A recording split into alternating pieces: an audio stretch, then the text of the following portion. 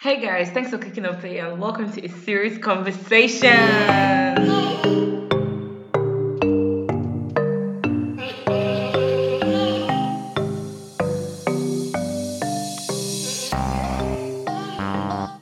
guys, hope you're having an amazing day, and if not, let's try and make it a little bit better. So, as you can see from today's title, I'm going to be talking about free forms groaning.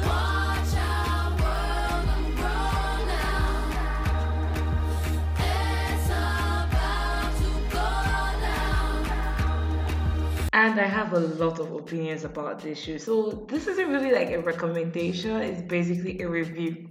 And as usual, it's my personal opinion and you're allowed to have yours. So first off, I should say that I started the show, but I didn't really finish it. And I get that it's a show and there's like a lot of dramatization. But then again, they were meant to be showing what college was like, and there are a lot of things that are very unrealistic, and I have every right to say that. As I have been through uni life and I know what it's really like. But that being said, everyone has totally different uni experiences. So we can't dismiss their point of view, I guess. So basically, what I'm going to do is I'm going to talk about things that were realistic in the show and some things that were not so much realistic. Like I said, I actually liked the show. I was really invested in the Zuka versus Zaran thing. I was actually always Team Zaran. FYI, from the beginning, since Blackish, I've always been on Zoe and Aaron's team. Okay, so I'm gonna start up with like the more realistic things that happened on the show, and then I'm gonna then talk about the less than realistic things that just pissed me off a little bit. So, okay, the first thing we'll talk about was Zoe not knowing what she really wanted to do. We know she's passionate about fashion, but she wasn't so sure about fashion design, so she switched to fashion styling, which is realistic because people change majors all the time, and that's normal. Like, you're not meant to know everything you want to do with your entire life by 18. I mean, throughout my childhood, I always wanted to be a pediatrician, but my BSc in geology begs to differ.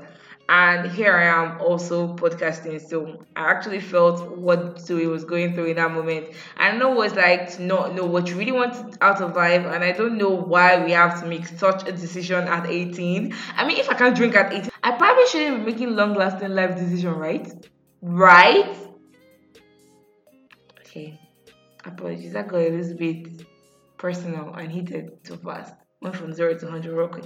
Anyways, next up, I'm just going to talk about the money issues. Not money issues per se, but like how they highlighted the fact that Zoe and all her friends all came from different backgrounds and had different socioeconomic status, which is actually very realistic because a lot of people I know, we didn't come from like the same background, we didn't even come from like the same places, we didn't grow up the same way. Some people went to private schools, some people went to public schools. Like, everybody came with different backgrounds, and it was really realistic. Like, she's always from a wealthy family background, and she has been bougie all her life, and she has also been a daddy's girl like me. So she never really lacked anything. But we also get to see how she fared when her parents cut her off and she was forced to get a job. And we see her feel big for certain jobs, that she wanted to do something in fashion, but when that didn't really work out, she actually ends up working in a bookstore, which actually kind of humbled her, and that was a very pretty good storyline in my opinion. And then they also talk about Sky and Jazz, who are twin track stars in the in uni on scholarship, and we see them work really hard to keep their scholarship and also finding odd jobs to make extra money on the side. There's also the time we talked about student debt, and now Aaron, that is a senior and about to graduate, realizes how much he owed in student loans. So instead of having to do that, I think he decided to like do his masters and like work at the university, and that will help him pay his student loans. So this part was actually really realistic because I know about student loans and how it kind of is a scam and how it takes forever to pay back.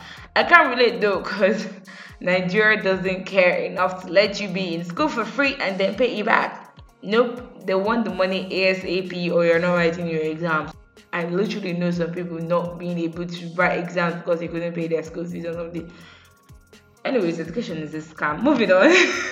Another realistic part of the show is how often they procrastinated, like having a paper due and waiting until the very last minute and doing it the night before the paper is due and working all night just to submit it by like 10 a.m. I can totally relate to that. I'm literally always recording my podcast at the last second.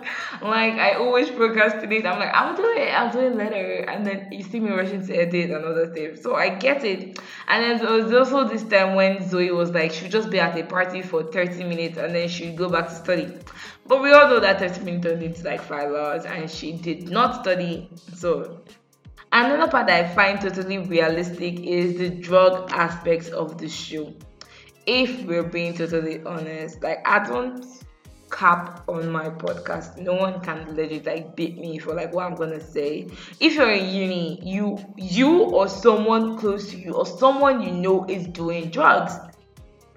And they really weren't afraid to go for it in the show because Vivek was actually a drug dealer and he was a genius.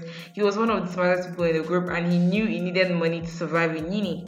And he knew what the market needed and he gave it to them. And there's also the part where Zoe was taking drugs to stay up all night to study for tests and exam because she was up partying all night. So, but I am not encouraging you to take drugs. Like, drugs are bad. It really messes with your system. I'm not in the right position to talk about it, but basically what I'm going to say is that doing anything in excess is bad. So that's basically my point of view on like the things that I saw that were actually kind of realistic on the show. It's just like a few things. It's not a lot because the show has like 3 seasons now and I haven't like finished the second half of season 3. I don't know, I wasn't really like once like season 3 started, I wasn't just feeling it anymore. So I just like gave up. I'm eventually gonna watch it maybe like when season 4 is about to come out, which is like pretty soon. So I'm just gonna take a little break and then we're gonna talk about the more interesting and dramatic aspect and basically unrealistic parts of the show. Be right back.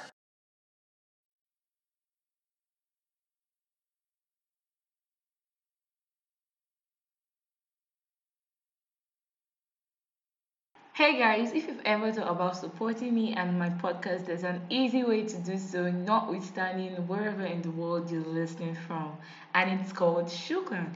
It is the easiest way to support a content creator like me by leaving tips. So if you've ever thought about just giving me a subtle thumbs up or a slight nod of the head, you can do so with as little as 100 naira or $1. And you can make it a one-time basis or a monthly thing. It's really up to you. And all you have to do is click the Shukran link in my podcast show notes to show your love. And I will definitely give you a shout out in the next episode if you don't tip anonymously. So thank you so much and let's get back to the show.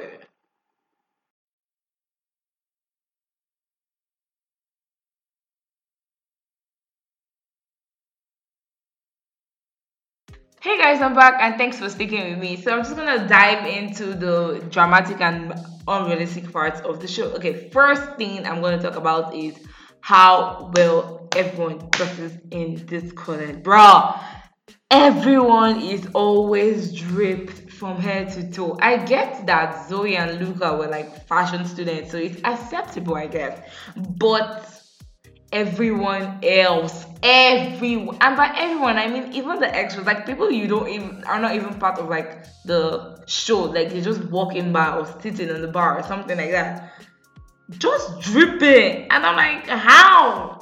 And I'm not saying that some people don't kill it, but emphasis on some.